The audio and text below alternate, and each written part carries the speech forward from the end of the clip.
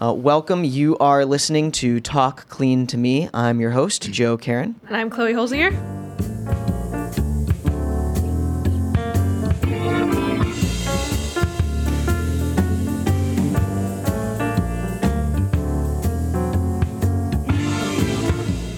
Today we are sitting down with our very next guest, Kyle. I'll let you go ahead and introduce yourself, please. Hi. Yeah, my name's Kyle Kornack, and here to talk about my nonprofit startup, Green Gas, today. Cool, and that's what we're really excited about. So we've never had a nonprofit, to my knowledge, on the show. Can you tell us what Green Gas does? So Green Gas, our mission is to make climate action accessible to everyone.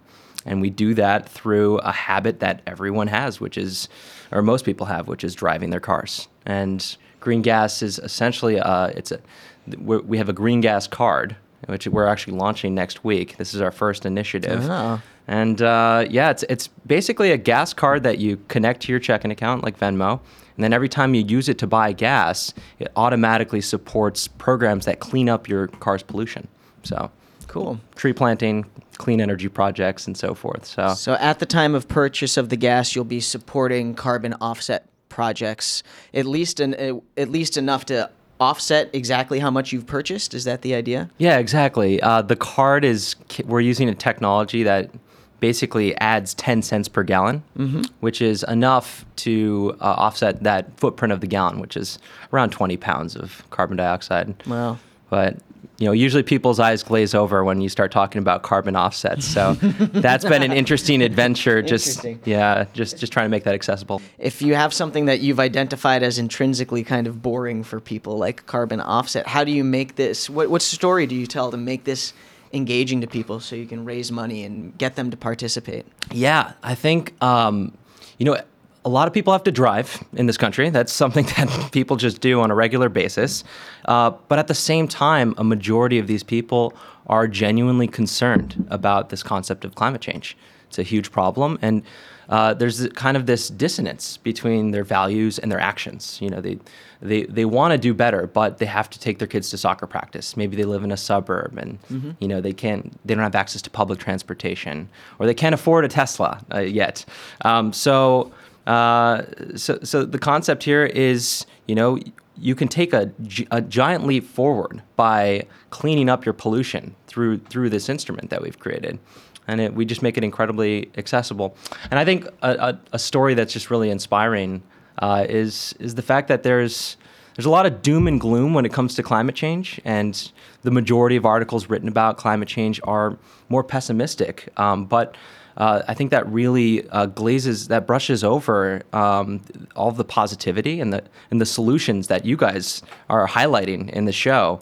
And so that's what's really exciting, is the fact that there's a whole constellation of different types of projects across this globe right now that are in need of dire funding, and we need to scale them, and we can do that through offsetting our carbon footprint.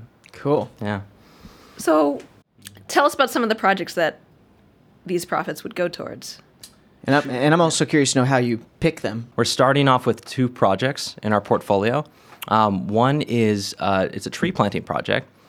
More specifically, it's a community reforestation project, and it's based down in Nicaragua, and it's managed by a Canadian NGO called Taking Root. Fantastic group. They've been around for around 8 years, I believe. And what they do is they take this carbon finance and they use it to help smallholders, farmers, reforest clear-cut areas.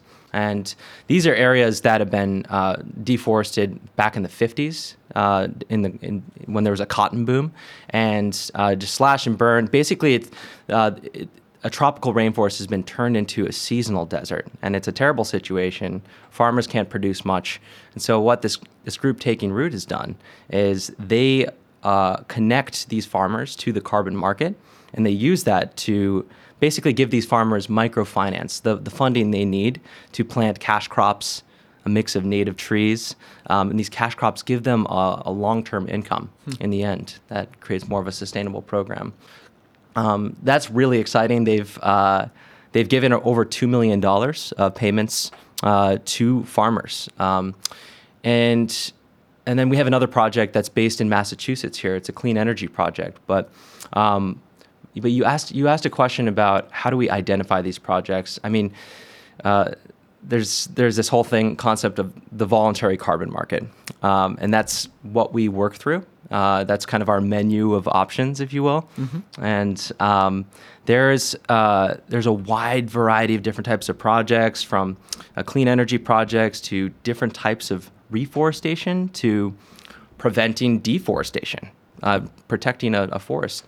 And we have our eye out for projects that really maximize the amount of funding that reaches the end producer, these farmers that are really struggling, living on less than $2 a day. And so we're interested in projects that go beyond just absorbing carbon from the atmosphere.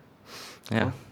So your goal here is more to focus on those reforestation type of projects rather than promoting a community solar project. What's interesting is there aren't many community solar projects. I actually haven't found any in the carbon market.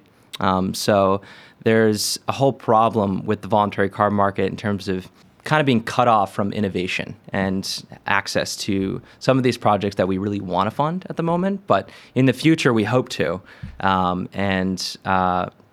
One step towards that is by just increasing the demand for these projects. And so that's kind of what we're trying to do with the green gas card here. I'm curious to learn more about the voluntary carbon market. There are tons of different types of carbon markets around the world. And you can kind of separate them into two categories. One is compliance markets, and the other is voluntary. And compliance markets are basically markets that are mandated by policy. We're more focused on the voluntary carbon market. The whole essence of the voluntary carbon market is you're going beyond business as usual, or you're creating impact that otherwise wouldn't have happened. There's a couple hundred different projects on the market right now, and the market size is pretty small. It's kind of a nascent market. It's like, I think it was 175 million last year in transactions. And it's actually waning as a market. Interesting. But I guess I'll back up for a sec. I mean, the main buyers of these carbon projects are corporations. When it comes to corporate social responsibility and wanting to achieve a net zero goal as a company, carbon offsetting is an important part. Of course, you reduce as much as possible, but hey, at the end of the day, you have this irreducible impact, and it's better to offset that than to do nothing about it. And so that's what's interesting, and kind of touching on your question about what is the problem here that I see this market is it's so out of touch for individuals. It's super wonky. Less than 1% of the demand in the voluntary carbon market as of 2016 came from individuals. Less than 1%. So that just goes to show, and think about how many people would want to contribute to this. How many people are frustrated with their climate impact, who want to do better. And driving is a core part of this carbon footprint. And, if even 1% of people driving their cars right now were to use the green gas card to clean up their pollution, we'd raise $130 million for these climate solutions, which almost doubles the size of this market. So it's, there's a large opportunity, I think, in kind of democratizing this market space. And you just got to do it in creative ways. Yeah. And that's something we've been hearing a lot more, and you actually sat down and said this, was just getting more people involved in carbon offset, in sustainability, as you democratize it, as you said, and give more people access to it to say, hey, I personally find value in this. Let me actually pay for this value that I want, which is offsetting my carbon footprint. You can actually drive businesses. And if more people are more personally invested in sustainability, that affects the policy side as well, because they'll have ownership over, the policy that their governments are promoting. Exactly. And then, in addition to pursuing individuals and that 1% of the carbon market, voluntary carbon market, are you also looking to partner with corporations and have truck drivers use this card when they fill up. So that's something that we're envisioning in the future, is actually leveraging this network that we're creating of green gas card holders and going to these gas stations and saying, hey, look, people want to do better. People are actually willing to pay a little bit more for gas. Which is something that just is totally outside of their paradigm right now. And so we definitely see working with gas stations in the future, and then also the CSR departments of companies who want to go above and beyond, companies that have large fleets. Corporate responsibility. Sorry, acronym.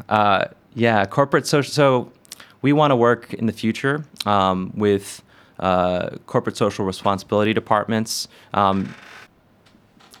We think that right now there are a lot of companies, as I was mentioning, who offset their carbon footprint, but it's chiefly done by an executive, a sustainability director, kind of behind the scenes, and maybe they'll like put it into the footnotes of a report at the end of the year. People in the workplace don't really feel that engaged when it comes to that. They think, is this really, is this really accurate? I don't. It doesn't really touch them emotionally, and so. What we offer is this kind of this instrument, this green gas card that corporates can help sponsor the carbon offset in the future, or even pay for the entirety if people are driving for work purposes, and it's a way of extending your company's sustainability ethic into the daily lives of all of your workplace, inside and outside of work. Can you tell us more about your original plan to work with oil and gas companies more directly, and why you pivoted and how you pivoted, and now it sounds like you'd love to come back around. Let's talk like business strategy a little bit there. Our first business model was let's reframe the middle octane button. Who uses the middle button when they drive? Either you're going to get regular, most people do, or you maybe you need premium. And who chooses the middle button? It's declined in the last 15 years to around 2% of people nationwide use the middle button. Mm-hmm. So I thought to myself, well, why not turn this into an opportunity for these gas station business owners, and create a more environmental option for people. And at the same time, these gas stations could maybe generate a little bit more revenue and loyalty amongst a new demographic that they've been totally out of touch with. Mm-hmm. They don't know sustainability. They don't think about that typically. And so that was kind of the initial business model. So what did they say when you went to them and you said this? That's what I want to know. Sure. Retail fuel is just a really crowded, commodified industry, and their headspaces are purely focused on doing business and making very slim margins with gasoline. It's a really tough business to be in, and actually around 60% of gas stations are single unit owners. It's a very franchised industry, so you end up with a lot of smaller guys who are running these businesses, and they don't have the headspace for this type of thing. Let alone, the will to understand it typically. So that's kind of what we ran into, was just a lack of conversations that we could even have. But then we realized there's a sweet spot with the right size of gas station, and we see that as gas stations that have at least 20 stations, gas station brands that have at least 20, and they're private brands. So they have full control over their marketing. We veered away from the middle button, and then we thought, okay, let's just create a prompt, on the actual pump. You go up to get your gas, and it says debit or credit, or do you want a car wash or something? Like, let's piggyback on that prompt and create that option. And we're working on that right now, actually. Okay. And we're looking to have something by the middle of this year, kind of like the end of Q2. Which we think will be just in time to have hopefully some kind of a momentum behind the green gas card that we can leverage and exciting. Kind of bolster the case. Yeah. Cool. Yeah. We usually talk to hardware companies. Oh yeah. So right. So it's a new change here. Yeah. So this pace is like dramatically faster. You make the cards and you sell them, but you don't really have a manufacturing wait period. Is that correct? Yeah, that's correct. I'd just like to say that you don't have to buy the green gas card.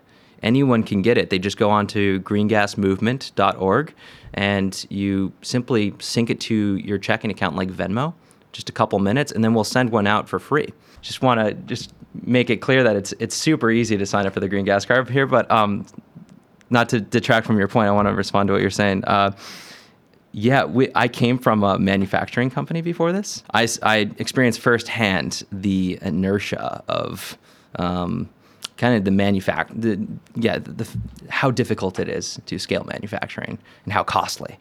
So it is an utter relief to not have to produce our own, green gas cards. Cool. So I want to talk a little bit about being a nonprofit. I think this is going to be pretty foreign for a lot of our listeners. So let's just start with the obvious question. So how do you guys raise money? How do you get compensated for your time? What are some considerations around where that money comes from? If you can pretend that we know nothing, which is close to accurate, about how it would tell us kind of the guts of how a nonprofit in your specific case works.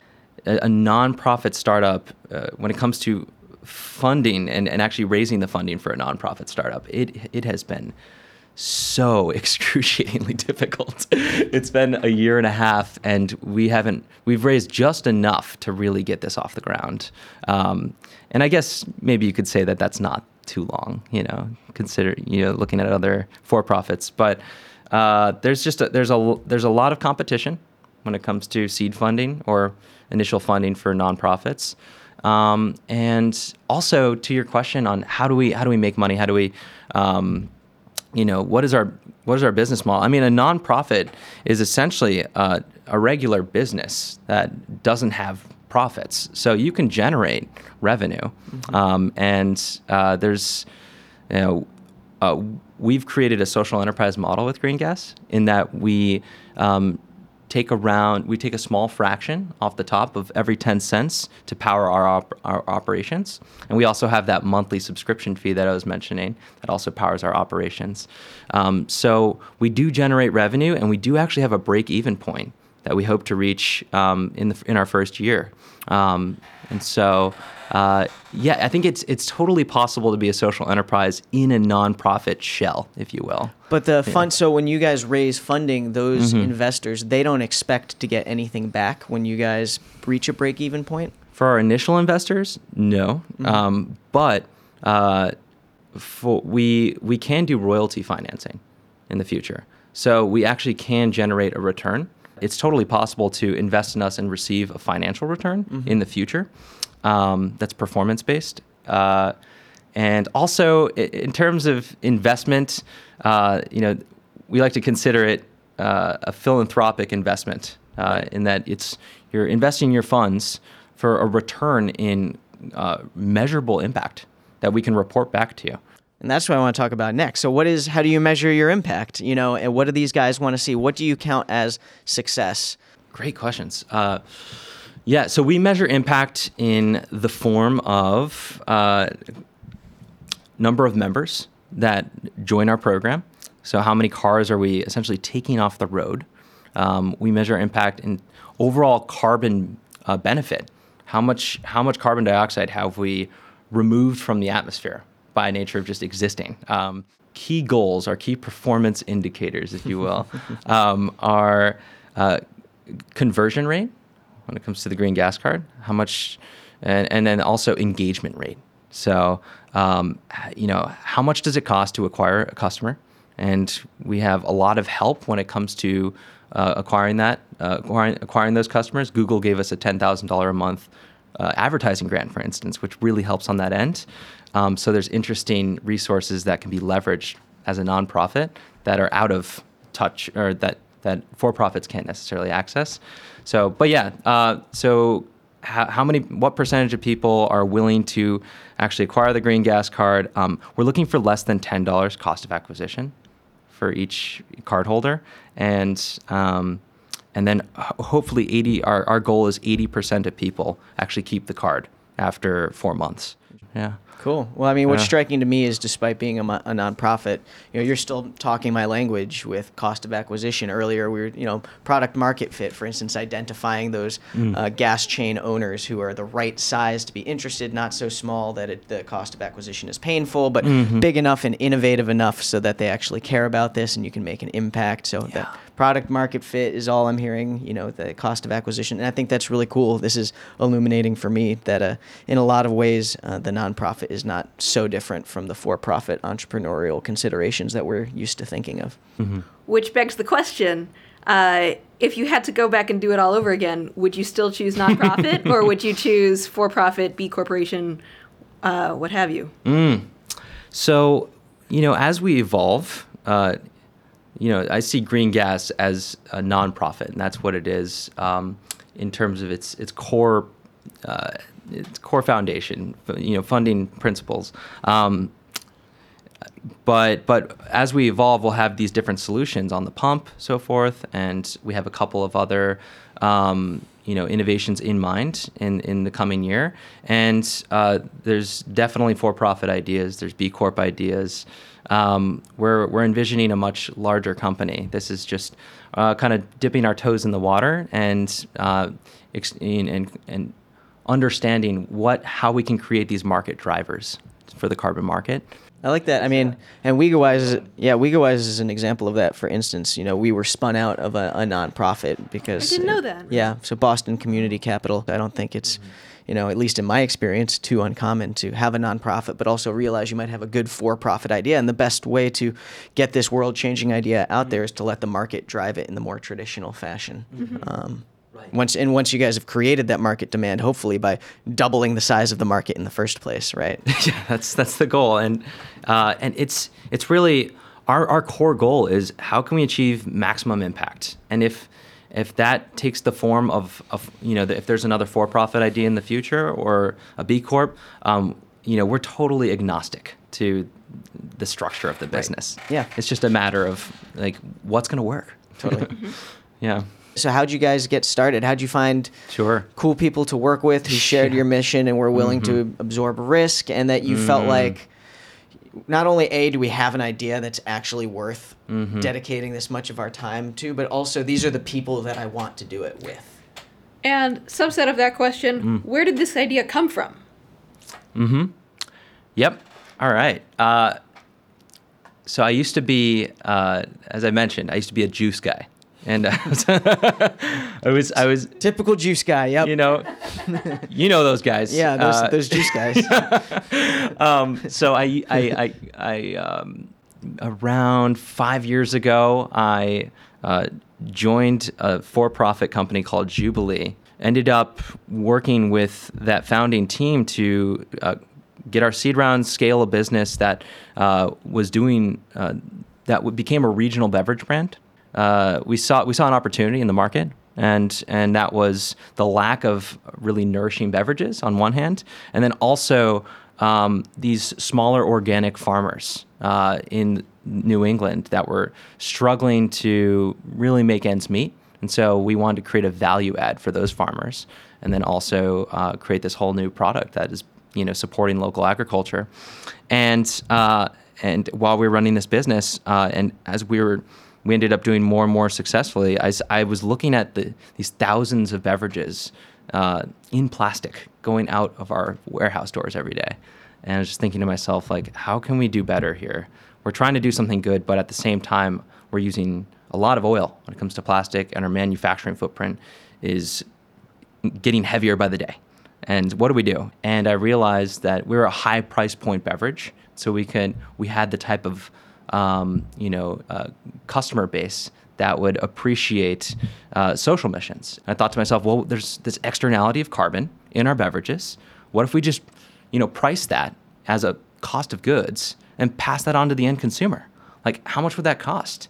And realized that, so I did the carbon analysis, and it was a learning experience. And this is just kind of a thing I did on the weekends. How much does each one of our beverages weigh in terms of its carbon footprint? Found it out, and then looked for forestry projects to partner with, and realized that this actually didn't make the beverage that much more expensive. increase the price by like 1 to 2%. And I thought to myself, okay, there's got to be some kind of carbon neutral certification, like there's organic certification. And at the time, there wasn't. So we ended up creating our own and put it on the beverage. And that justified this small increase, we believed. And we had, we're in like 12 farmers markets every summer in this surrounding area. And people really responded well to that. And so it was an eye-opening experience to kind of use this eco-certification to really cover the cost of externalities as a business model and have kind of like a social campaign, have social impact that your consumers are willing to pay for. And so that was fascinating. And so I just thought to myself, how much would it cost to offset that gallon of gasoline? Turns out it's 10 cents. And I thought, well, that's actually way cheaper than expected.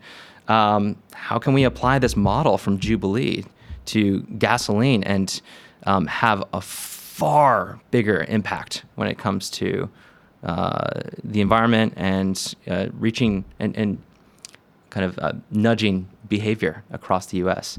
And so I told the CEO of Jubilee at the time, Liam Madden. I told him about this idea once, just kind of offhand. And so I've been like kind of sleepless thinking about this. I've been focusing less and less on the beverage company. And the moment he heard it, he looked at me and said, "That is brilliant. We need to create this business." And we stopped everything and, basically wrote the business plan over that weekend. And that was a year and a half ago. And, Liam is now a co-founder along with me. And also David Cooch was head of operations at Jubilee. And he's now heading up operations for us. So kind of just evolved out of this beverage company. And it's an interesting evolution to take. But we're all environmentally inclined. We all really, truly care. And we all know how each other work. We know our weaknesses and strengths. And we've grown as a team. And so we have this experience as a unit that I think is really powerful. So in the history of this company, Green Gas, can you point Sure. to one moment that you think of as the most challenging, that was the most trying for you personally, that like really tested your patience the most? Yeah. If we're talking about a pinpointed moment, it had to have been last March when we got an email saying we were finalists in this competition that MIT was holding, and they were asking us to come down to the United Nations in New York City. Forgot to ask about that. Came up anyway. Good. All right. Woo, I'm glad. Okay. Cool. We can. I make sure to bring that up.